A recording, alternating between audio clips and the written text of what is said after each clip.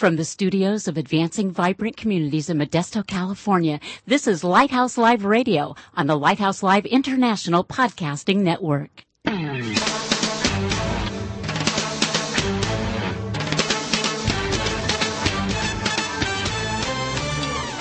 Welcome to Lighthouse Live, the radio voice of advancing vibrant communities. Our mission is to motivate believers to move out from the four walls of the church to personally serve the needs of their neighborhoods. Get ready for a no-holds-barred, honest look at the Christian lifestyle the way Christ commanded it to be. All that and more coming right up here on Lighthouse Live.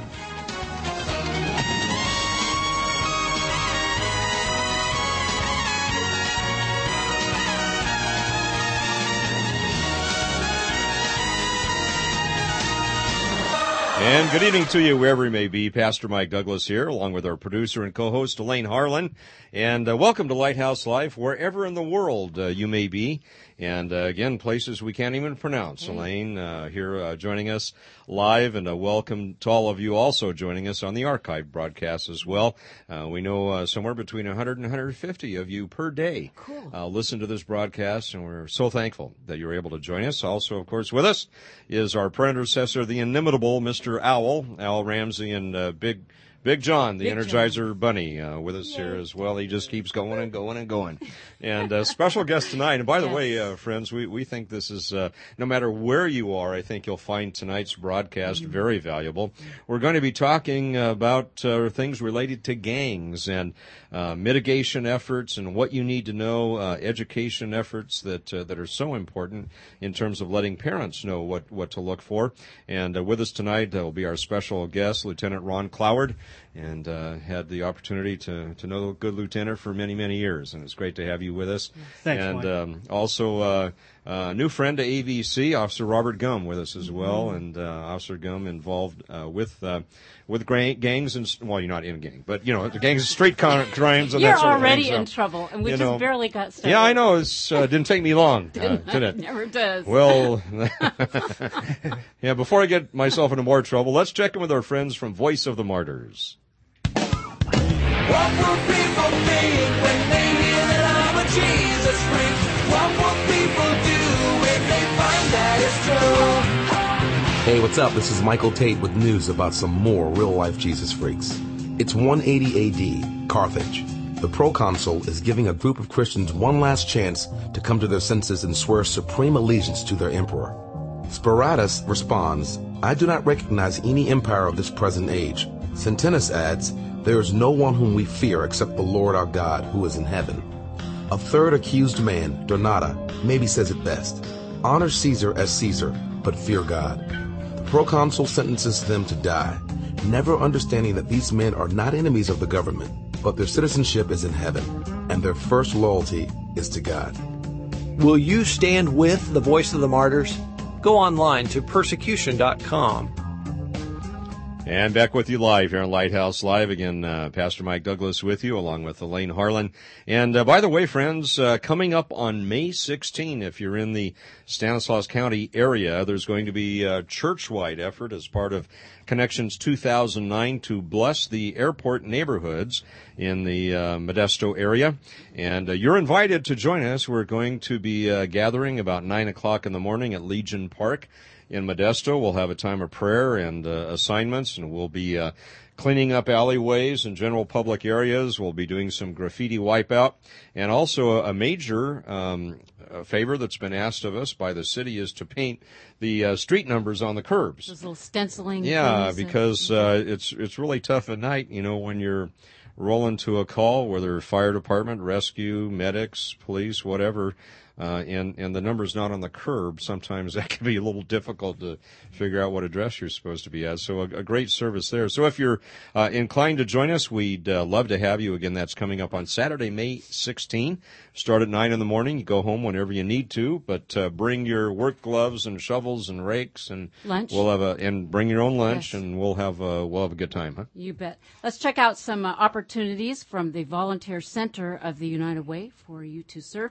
The American Cancer Society's Relay for Life, to celebrate survivorship and to remember those who lost their lives to cancer.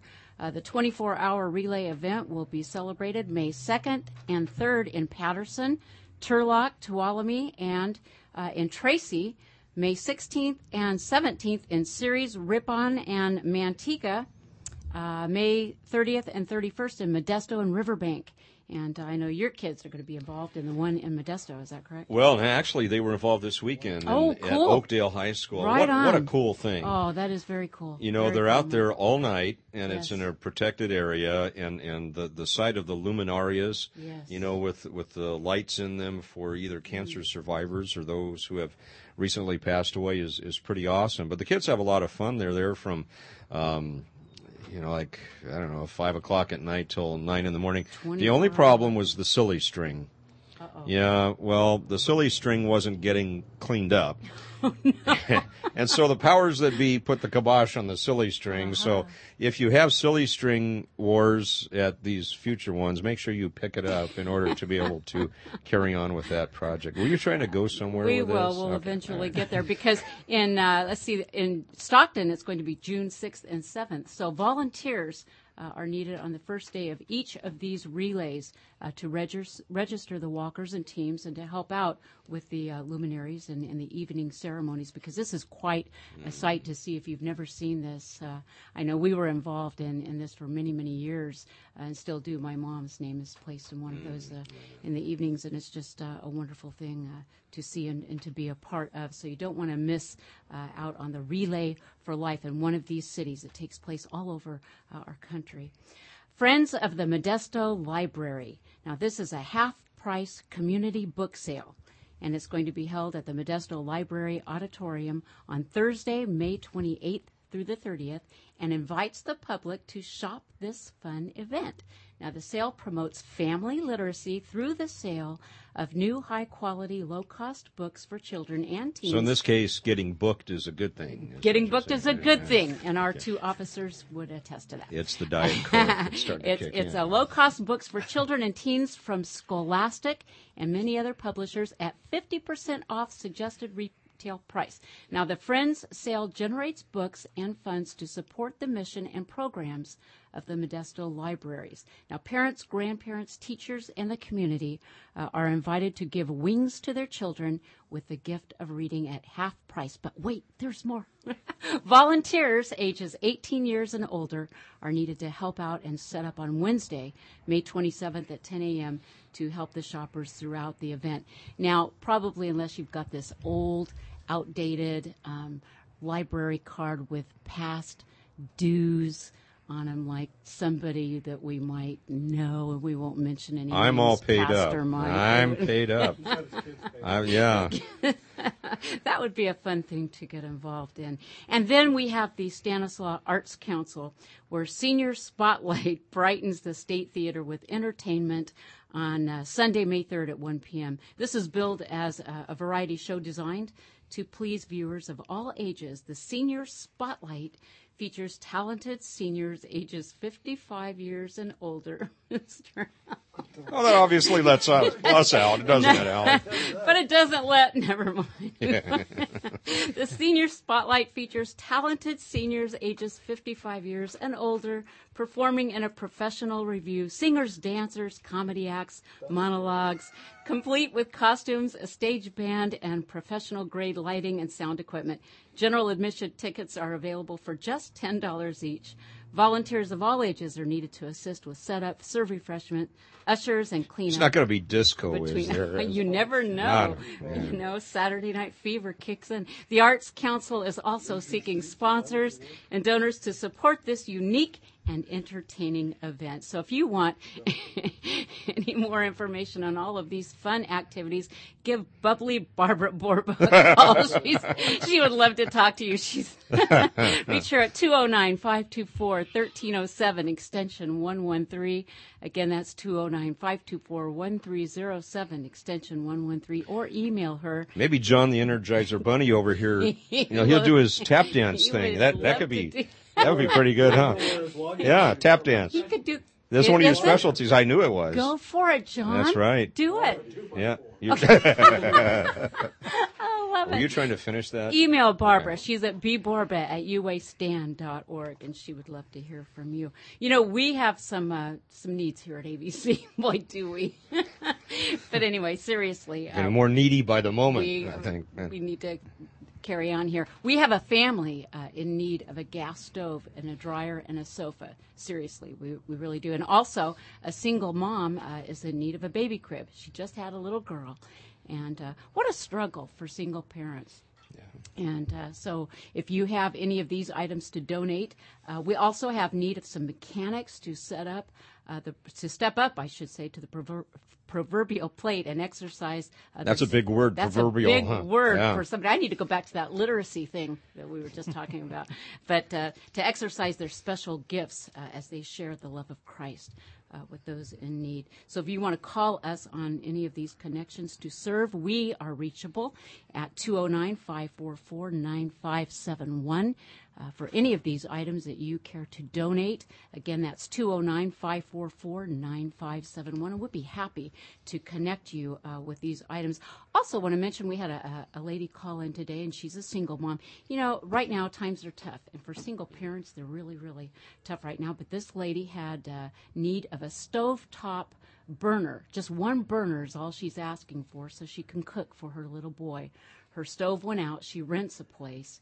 And until her stove can get repaired or replaced, she's just asking for a little burner. I encouraged her not to barbecue inside the home, but she just needs a little burner so that she can cook a meal for her son. By the way, friends, remember, though, Elaine updates the daily update page on our website a couple of times a day. Daily. And these and other opportunities are up there for you. It's www.vibrantcommunities.org, vibrantcommunities.org. Click on the little red flashy thing. Gizmo. It's just a gizmo. Icon, I think is, yeah. Anyway, click on the red flashy thing. It'll take you right to the daily update page. You know, we are in good hands tonight, and we're not talking Allstate. we have the honor of spending the next hour here with Modesto's finest, and we want to welcome and appreciate and thank you for taking the time, again, to share with us some really important stuff. Lieutenant Ron Cloward of Modesto Police Department and Officer Robert Gumm. And we just want to thank you guys because I know that you're very busy. You both have many things that you could be doing. But thank you for joining us here tonight on Lighthouse Live. Lieutenant Cloward, I want to thank you for taking the time to speak with me the other day by phone as you were in Louisville, Kentucky, and making arrangements to be here today. She tracked you down in Louisville? I tracked him down. Good He was on his way to Churchill Downs, as a matter of fact. How was that, Lieutenant? That was quite an experience. That really was an experience. Isn't that a beautiful place? Took us on a backstage walk of the entire place, and it's amazing. And to go down on the track and actually walk on the track where those horses run, it was Isn't that amazing? Yeah. Quite an experience. And the people in that part of the country are just wonderful. Yeah, they're pretty warm and just friendly, and people wave at you and they don't even know who you are. It's just great. You come here and you're afraid to wave at anybody. We'll talk about that. We had that conversation while we were back there, actually. So, Well, thank you for coming home safely to us and for being here tonight, and Officer Robert Gumm. We had the honor of seeing you live in action at the mayor's task force on gangs. And wow, that was powerful. And go ahead, Robert, if you would just tell our listeners why it's important that you're joining us tonight. Well, you guys asked me to come down and talk about the street gangs that are in our community and really affecting us right now here in Modesto and all through the state of California and really across the nation. Let's go back, if you can, and can you give us kind of a historical perspective? I know the roots of our gangs, especially in this area, a lot of that came from DBI, I believe, back in the 1950s with the Mexican Mafia and La MA and Nuestra Familia and such. There's kind of a history here of the Hispanic gangs, anyway, in California, and kind of bring us up to date on the roots of the gangs that we're looking at here in our area. Well, what affects us predominantly are about 95% of our gangs are Hispanic gangs, not just Hispanic youth, but when I say Hispanic gangs, it includes all races. We have white kids that are involved in Hispanic gangs. We have African American kids that are involved in Hispanic gangs. So when we talk about Hispanic gangs, people think we're just talking about just Latino youth, but we're not. It did start probably back in the 50s and 60s. California prison system, we had two groups that formed. One was the Mexican Mafia. The second one that broke off from them is Nuestra Familia, and they pretty much have been at war since. And that comes down and affects the things that are happening on our street. The Nuestra Familia controls all the norteños, and the Mexican Mafia, or La M, controls all the Sureños.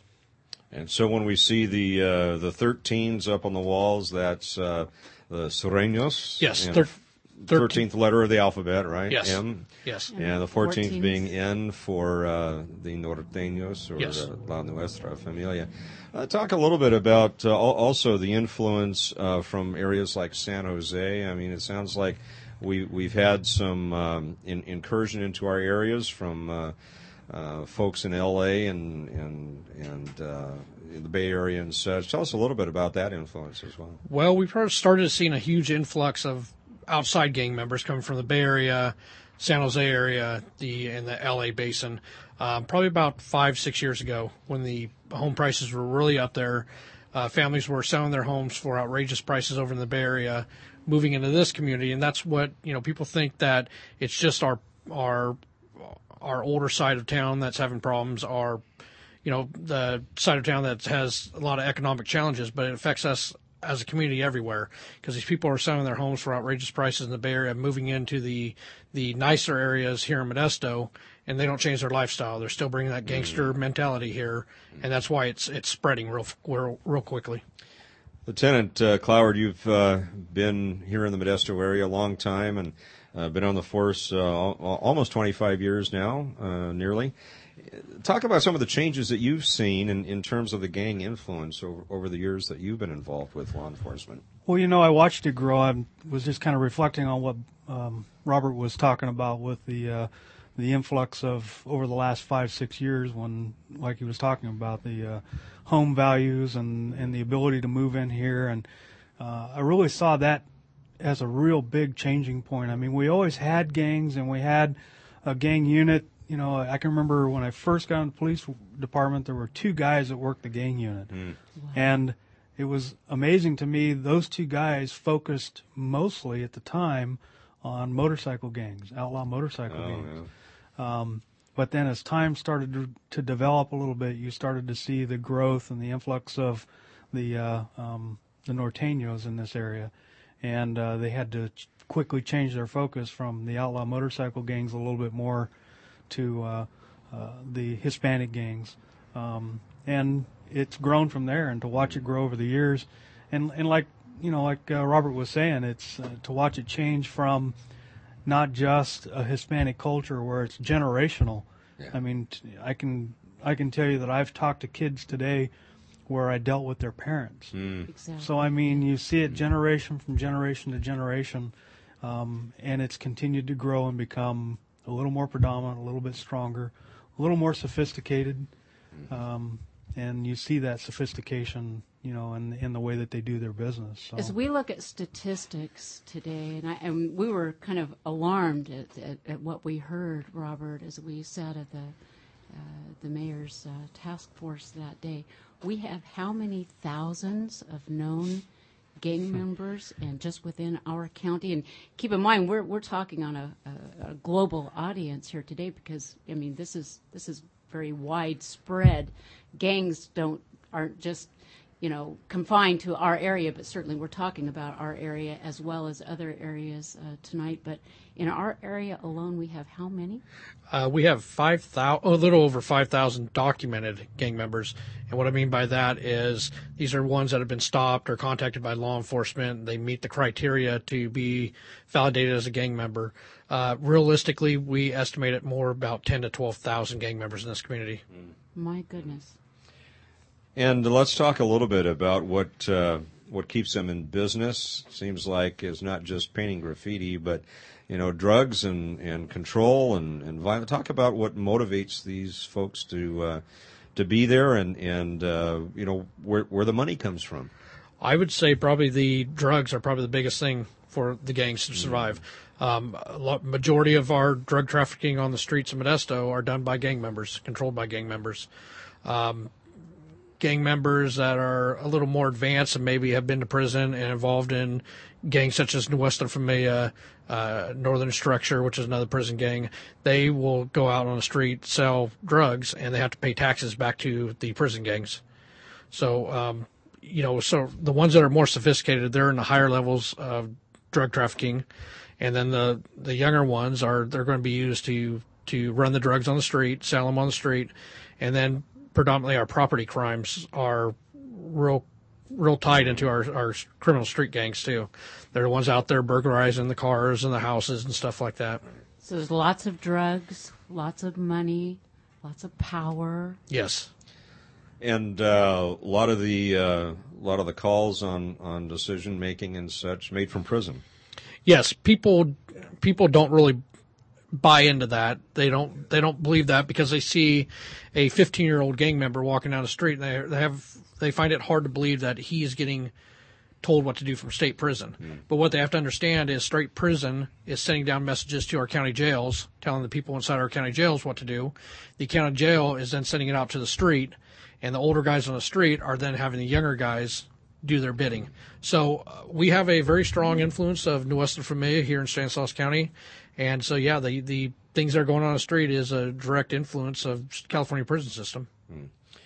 Lieutenant Cloward, as you look back, tell us a little bit about how you mentioned the early genesis of the gang unit. Talk about what we have now, and especially, and I think this is one of the neat things about being in Stanislaus County, the cooperation between the county and the city right now. You don't see that everywhere. No, you don't. And we haven't always seen it here, but we're in a day, I think, where we're blessed by some wonderful cooperation between the county and the city. Let's talk a little bit about that and how the gang units are structured. You know what you have here is you've got strong leadership in your sheriff's department and in your police department. And by having that leadership, what it does is it brings both agencies together with that common goal to try to go out and do everything we can to deal with the crime. And like Robert was talking about, your property crimes, we recognize that property crimes, the vast majority of them,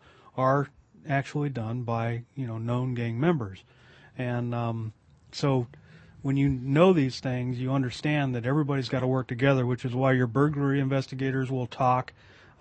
Your homicide investigators will talk to one another, and your gang units, such as the one that Robert belongs to, the Gang Intelligence Task Force, is a combined unit of officers and deputies and people from different agencies.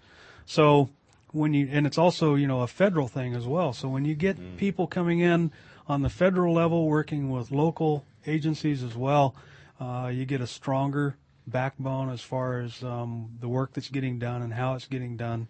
And then that kind of translates down through each department to your street level units, like our street crimes unit, which currently I think has 18 assigned.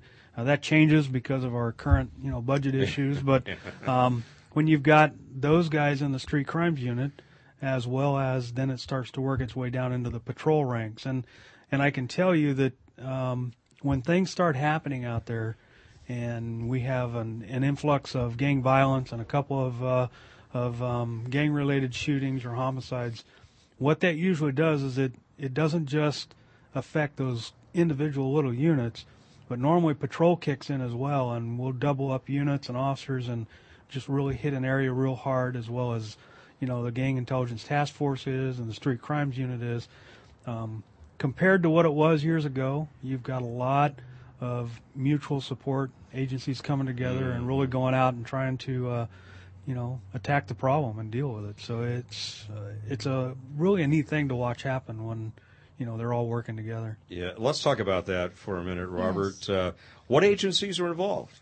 Well, real fast, let me add is Lieutenant Cloward talked about our street crimes unit. Right. And that was started in 2004, I believe. Right. And it's been so successful that other agencies within the county have seen that and are putting personnel into their own street crimes unit. So all these agencies that didn't have gang units are now starting gang units because it's been so successful. Turlock Police Department just started a street crimes unit. Sirius Police Department has a street crimes unit. They go by a different name. And the same thing with the Sheriff's Department. They have what they call a sting unit. But they're basically doing the same thing. They're out there every day contacting gang members and fighting the gang crimes. My unit that I belong to is called the Central Valley Gang Impact Task Force. We are an FBI Safe Streets, and we talked about local and county or city and county agencies working together. This has been it's a step above that. We have state agencies, as state parole is involved with us, and then of course we have federal agencies such as the FBI. We currently have 3 FBI agents assigned to our task force. Wow. And everybody in the county has somebody assigned to that task force. Sheriff's Department has personnel. Modesto Police Department has personnel. Ceres, Turlock, and then of course we have probation officers, a classification officer from the jail who's contacting these gang members in jail all the time. So it's been very effective. That unit was also started in 2004. Tell us a little bit about what the Intelligence Task Force does on a daily basis. Well, we disseminate all the gang intelligence that's coming in from different areas of the county and putting it out where it needs to go. What we saw in 2004 was Turlock gang members would come to Modesto and commit a gang crime here in Turlock or Modesto and then leave back to Turlock. Well, the Modesto officers wouldn't have the information on those gang members. In same way, we'd have Modesto gang members going out and doing a homicide or a major gang crime out in Newman or Patterson and then coming back to Modesto. So we needed a unit that would get together and would be able to disseminate all that information. So that's what we do. We're involved in all major gang crimes here in the county. If there's let's say a homicide, which is the worst gang crime you can think of, but if there's a homicide in Turlock, I am a Modesto police officer, but I will go down there and assist them. Right. And just in the same case, if it's a Modesto one, that Turlock officer who's assigned to us will come down and assist us. Yeah. Robert and Ron, how does all of this affect our military? When these guys and gals go into one of the branches of our military, what happens then? What happens to their gang life then? I mean, some of them have been affiliated with gangs, have they not? They've grown up, this generational thing. What happens then? Well, the unfortunate thing, as we found out in the Howie Stevenson case, was the fact that that young man actually, with gang ties and gang relations, goes off, basically gets trained by the U.S. government, all the things that you need to learn about tactics and in the Marine Corps, especially how they go on the attack. That's the Marine Corps way. He brought that back even to the street level. So what we're seeing is that we are seeing kids going into the military. In some cases, I'm sure some have been pulled away from the gangs. I mean, when you're halfway around the world in Afghanistan or Iraq and it removes you from the connection of the gangs, then it could have a positive impact. But it depends on what they come back to and how they actually interject themselves back into the culture and the community. Do they roll right back into it? And I don't know that we've actually gathered any statistics on that. I mean, maybe Robert's got some, but to see some sort of change take place. Well, what we've seen, and it's kind of the military is great in one way because we have seen gang members who have changed their life, escaped, from their neighborhoods, got into the military, and come back and be productive. But we also have gang members who we've talked to who have used the military as a training ground. Mm-hmm. Unfortunately, our gangs know this, and they'll send their gang members to military training to get that urban combat training. Most of what our military trains is urban warfare. And it's the same thing these gang members are now using on the streets. It's very disheartening when we get pictures back from Iraq and Afghanistan and seeing the gang graffiti that is put on our U.S. military tanks and on the walls in the military. I mean, in Iraq. And this is what our military is over there representing. And it's sad. I was a member of the military, and so it's very disheartening to see that. We saw that, Howie Stevenson's case in point. The military tactics used in that, it was amazing, and that's what these kids are really learning out there. And if they bring it back with their, with evil intentions, they're going to use it for that. Absolutely. And there's no way of knowing, I guess. No, I will have to tell you, though, I have to give a shout out to the Marine Corps. They're very aggressive about their recruiting. As far as not bringing in gang members, I get contacted by the local Marine Corps recruiting office all the time. Their policy is if a recruit comes in there with more than 2 tattoos, they send me photos of the tattoos, and I do a records check of our gang system and see if they've been contacting gang members, and they actually have to have a letter by me to enlist in the military. Wow. I have to ask, what branch of the military were you? I was in the Marine Corps. There you go. You can brag on it. You betcha. Well, a changed life is what Toby Mack sings about in his song on Lighthouse Live, and we'll be back with more. I'm a brand new man, I'm a conscious man, I'm a man who's burning for you. The mistakes I made have been chased away to the bottom of the ocean blue. I'm a brand new man in a foreign land, I'm a man who's feeling that fire. And it's all so clear when I'm standing here at the peak of my desire. So won't you move me like you used to? I want the world to know I burn for you. I feel revived again, I am alive again. Burning for you. You got me lifted, you lift me up. I feel revived again, I'm energized again. Burning for you. You got me lifted, you lift me up. Woke up in a sweat, those ghosts in my head had a grip, but I slipped on by. It's a whole new day as the darkness fades and the sun's climbing in the sky. I can see my love, that I need your love. I'm a fallen, broken man, and it's only you, no substitutes, who can renew this soul again. So won't you move me like you used to? I want the world to know I burn for you. I feel revived again, I am alive again. Burning for you. You got me lifted, you lift me up. I feel revived again, I'm energized again. Burning for you. You got me lifted, you lift me up. I feel revived again, I am alive again. You got me lifted, you lift me. You got me higher than Kilimanjaro. Got me believing I could save the day. I'm up and running like there ain't no tomorrow. I'd rather burn for you than fade away. I'd rather burn for you than go my way. I'm a whole new guy with a whole new vibe. I'm changing inside, more flame in the fire. Can't stop, won't stop, brand new design. Let the bunny on the screen feel so energized. Old shell gone without a trace, new face. No more shortness of breath, new pace. Live life now without a taste, get fear. Toby Mac, told the dust, now let the smoke clear.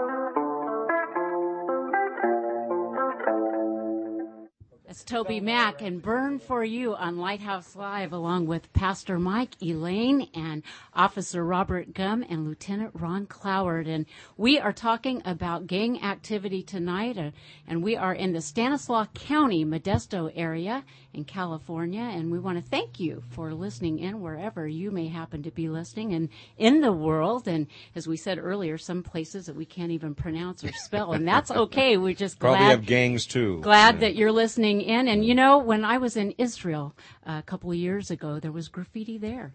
And well, you shouldn't have done that. I did. We've been meaning to talk to you about that. Well, that's a whole nother story. But, talking about changed lives, and I know that you, Robert, and Lieutenant Ron have seen some changed lives, but, getting to that point sometimes is a slow process. And maybe if we could address the issue of some families, and because I know the day that we were talking about this very thing, Robert, a lot of the conversation centered around families and the children, and the generational thing that we saw came from the family thing. And let's talk a little bit about what the kids are saying as we listen to them, because it's important that we hear from them. They have a lot of peer pressure in the schools, and maybe address that if you guys would. And let's see what comes of that. One thing I always try to tell parents, and it's, people, when we do our presentations, we go out and talk to the community, even people who write into the chief and to the lieutenants, and they talk about, what are you guys doing to combat gangs? These are the parents telling us this. What are you guys doing? My kids are getting involved in gangs. What are you doing? It's not just a police department issue. It's a community issue. But the most importantly, it's a parental issue. The parents, I try to stress this to them, are the most important step to preventing their kids, or even stopping their kids from being involved in gangs. And we try to stress as a parents about being good role models. I tell these parents, if you're gang members, your kids are going to be gang members.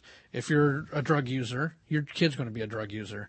And we see, and especially in this area, we see a lot of generational gangs.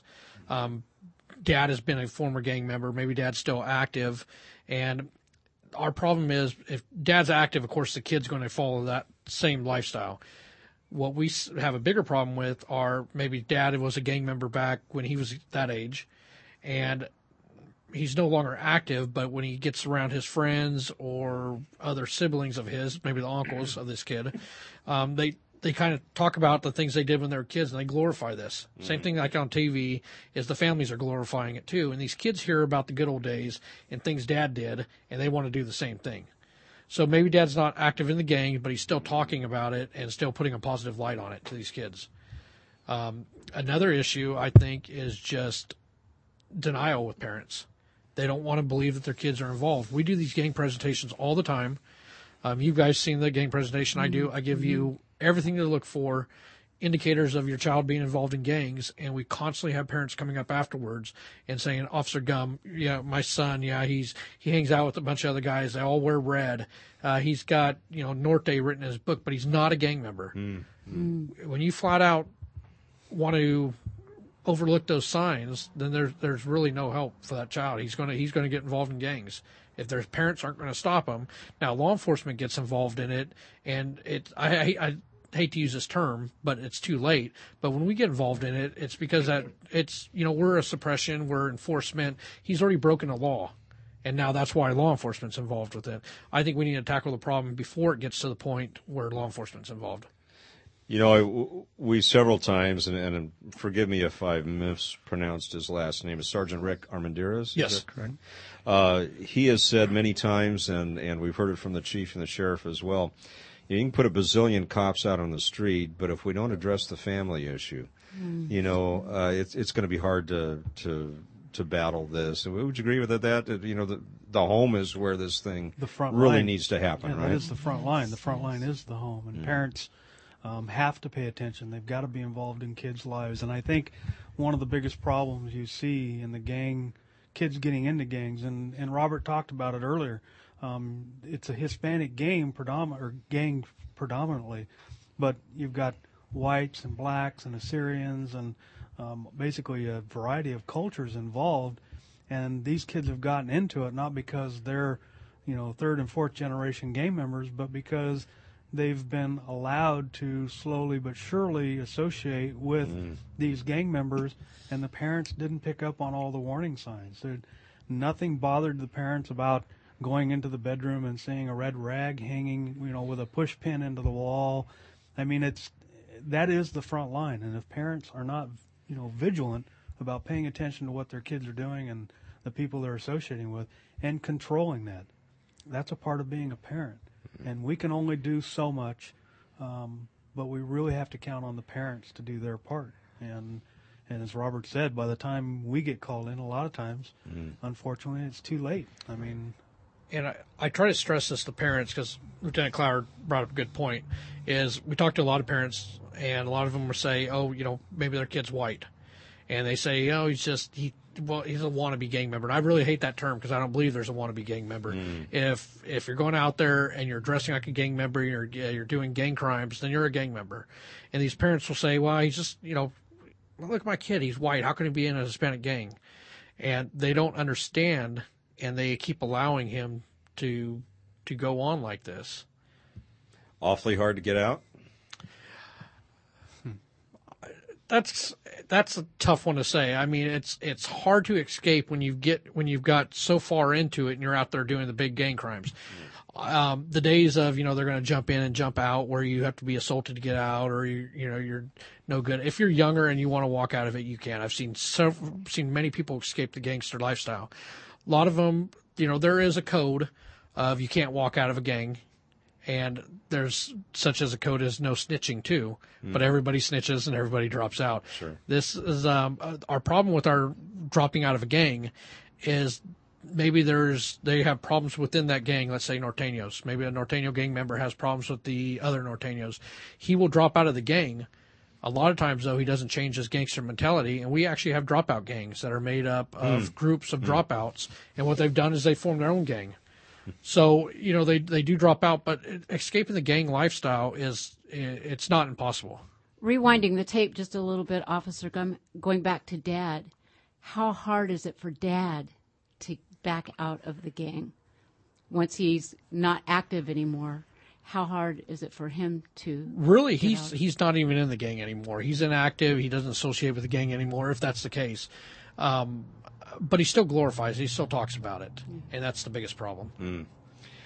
We saw a video. I think it was up in Riverbank during one of the presentations, and I think someone from the Bay Area had produced it. And one of the most striking images was a guy that I don't know whether he was in the gang at that point or not, but he's there with his, I think it was 2-year-old or 3-year-old. And, he's showing him his, 45 or whatever it was. And that inculcation is starting really early on. What kind of chance does that 2-year-old have to not get involved? As you say, that, the pressure is there.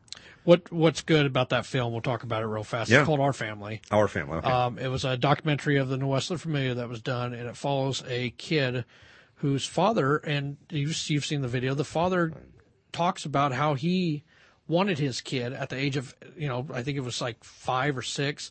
He wanted his kid to strive to be a good gang member.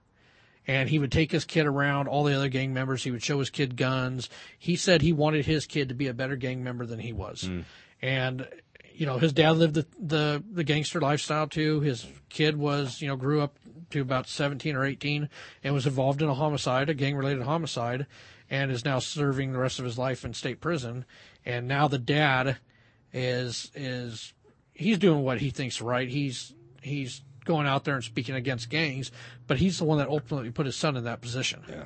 And he blames everybody else. He blames law enforcement about not getting involved, but he says it himself at age 5. He wanted his son to be a better gang member than he was. Yeah. Let's talk a little bit about intimidation. Here at AVC, we've been involved for about 6 years in graffiti removal, and we like to say, we'll paint any wall any color as long as it's beige, kind of beige, sort of beige, slightly Almost, beige, yeah. off beige.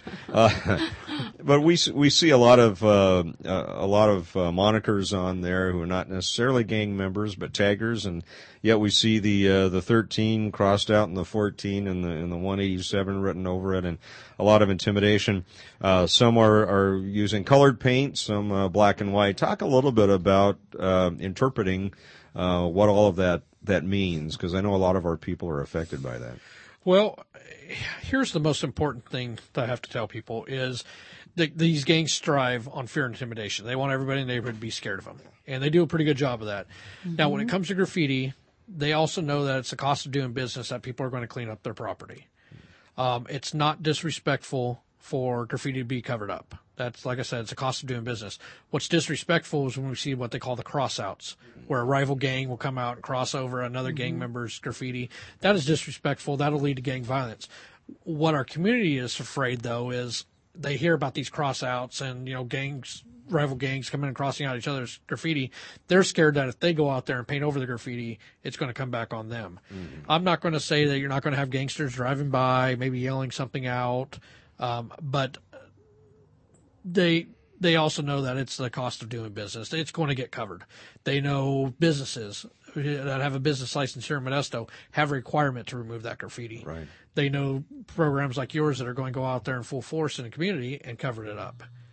Same thing with graffiti abatement, things like that. Yeah. So I don't think people that go out there and are involved in these graffiti removal or graffiti abatement programs are have anything to worry about. I would always say that if there's a gang member present and yelling and stuff, it might be better just to go ahead and pack your stuff and move on and not get any kind of confrontation with them, because that's what really they want. They want that confrontation, and then if you get in a confrontation with them and they felt disrespected, they may act. I was going back, and Al was with us early on in this program for several years, and in 6 years of doing it, we never had a problem. I think that the closest contact we had was a kid rode by and made some remark that next time he'd use a different color, But and we've had people drive by, and once in a while, I think a sheriff's unit ran off a small group. Never really had a problem, but I think one of the neat things for us is the interaction with the neighbors, because as you say, Officer Gumm, they are intimidated. Yes. They don't want to go out there and wipe it out, but man, they're blessed when somebody else does, and we've had just great public relations and just talking with the people. They appreciate the fact that someone will come and wipe that. Yeah, they don't want that on their property either, but they're fearful. You have to remember these people have to live in that community. Yeah, that's right. Yes. So if they are fearful, and if I live in that community, I'd probably be fearful too, that if you go out there and spray it over, that there's something, maybe it's going to come back and maybe it's going to be twice as worse or twice as bad. Right. They're going to come back, and now that instead of spraying your fence, they're now going to spray your garage. So when they do have a program like yours coming out and covering their graffiti for them, they're going to be very grateful for it. Yeah, because they're not held responsible for it. Right. If you go out and do it, it's you did it. But if they do it, then they're the ones that are responsible. Well, and we're pretty careful, and a lot of the volunteers who do this are students. Right. And we're talking ages 7 on up. And we try to make sure that no one from the neighborhood that we're in is part of that team. Right. We're coming from elsewhere. Any significance at all to the black paint versus the colored paint at all? No, it's be honest, it's what they can get their hands on. It really is. The California tried. It was probably about 5 years ago, probably longer than that. They try to stop some of this graffiti by limiting, you have to be 18 to buy spray paint and stuff like that. Let's be honest, these kids are still, if they can get guns, they can definitely get spray paint. Yeah, I was going to say. Yes. But it's predominantly whatever color they can get it. If they can get it in red and they're Norteño, they're going to use that. If they can get it in blue and they're Serenos, they're going to get it and use that. But really, it's going to be whatever they get their hands onto. Yeah. Can I just say, I've seen some beautiful artwork.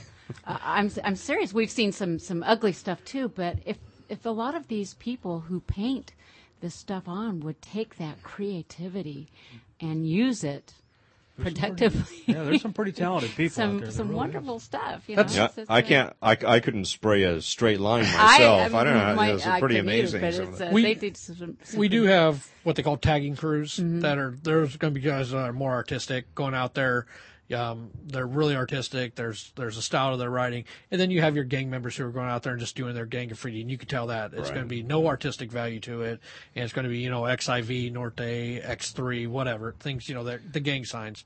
But we do have tagging crews here in Modesto, and they're, to be honest, as far as graffiti comes, the tagging crews are probably worse than the gang members because they cause more damage. Because they'll go out there and have what they call tagging parties, and we'll go out there and try to do as much graffiti as they can in one night. Yeah. Our gang members will go out there and spray XIV or whatever on the fence, and that's the extent of it. I mean, they do it all over, but our tagging crews will go out there and try to cause as much damage to property as they can. Do you see any time of the year that's worse than the other? Summer is always worse because these kids aren't in school and they're have nothing to do. And we're coming into that. Yes, we're aren't coming we? into that. And it's hot. Yes, summer is Warm. predominantly our busier time of the year. And then also just before school starts, they'll really hit hard because they're trying to get the name out. They're trying to get their stuff out. You know, the more they can tag with their moniker on it, it's kind of like they've got the greater fame. And so before they hit school, they're trying to do as much as they can. Now, I grew up in Pasadena, and saw a lot of Crip stuff, and it was about the time that the gangs were really surging in Southern California. Seen a little bit of Crips tagging up here. What's with that? We do have some Crips, but the Crips tagging that we normally see is our Asian gangs, or what they call Crip base. Oh, okay. They claim blue. They call themselves Crips. So we do have a large Asian gang population here in Modesto too, predominantly in a certain area of town, and that's where we see it at. We do have, for years we didn't have, as far as our African American gangs, we didn't have Bloods and Crips in here. We are now seeing that now. We're seeing a huge influx of Bloods from East Oakland coming here now. Okay. Any our county's population somewhere around 500,000 probably. Yeah. Modesto is around 210,000, somewhere in that neighborhood. Just to give those of you in Lower Slobovia an idea of who we are. Well, and I have no idea what the population of Lower Slobovia is. But maybe someone will tell us. Maybe someone will tell, or Yes, what kind of gangs you have. But I'm sure we care. some of the same challenges. Lieutenant Cloward, let's just talk a little bit about the change that occurs in the county. I mean, again, you've been here for many, many years. You've seen a lot of changes happen during those years. As you look forward, what do you see in our area as we become more of a microcosm? We're a melting pot here, You've got people coming in from Cambodia and Vietnam, and a lot of a major Hispanic population, and we just got a lot of different cultures clashing.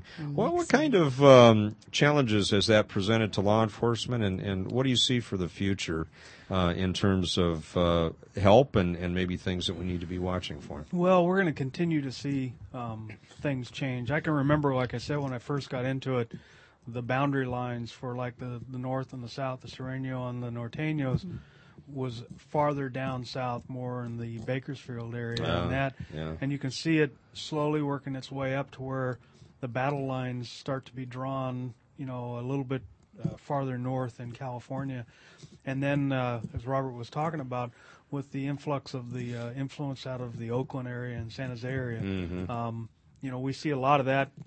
I run the downtown area with the entertainment district, and I can tell you the presence of Oakland in the downtown area on a Thursday, Friday, or a Saturday night is pretty high. So what we have to do to deal with that is we've got to continue to move with it and to maintain, like with programs like what Robert's involved in and having all those joint task force that work together.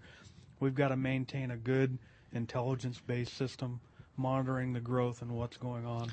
Knowledge is power on both sides of the fence, isn't it? Yes, it is. Yes, it is. Yeah. So we're going to have to continue to do that to grow with the future as things continue to grow in this area. We're bumping the clock a little bit. Have 3 or 4 minutes left. Officer Gumm, let's talk a little bit about what the average person in the neighborhood can do to help out and help revitalize their neighborhoods. I think one of the most important things I really believe in the program is neighborhood watch programs. Yeah.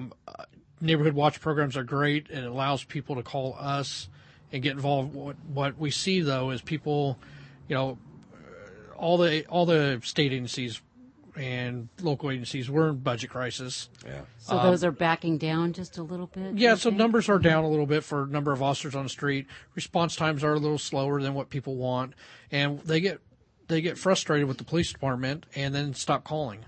And what happens is if you stop calling, those are our eyes and ears out there. If you stop calling, we don't know what's happening. So I try to stress to people to keep calling us. Okay, if you call and you have gang members loitering on a corner, you're not going to see an officer in a few minutes. Okay, but you may not see that officer come by and check that neighborhood, a half hour later.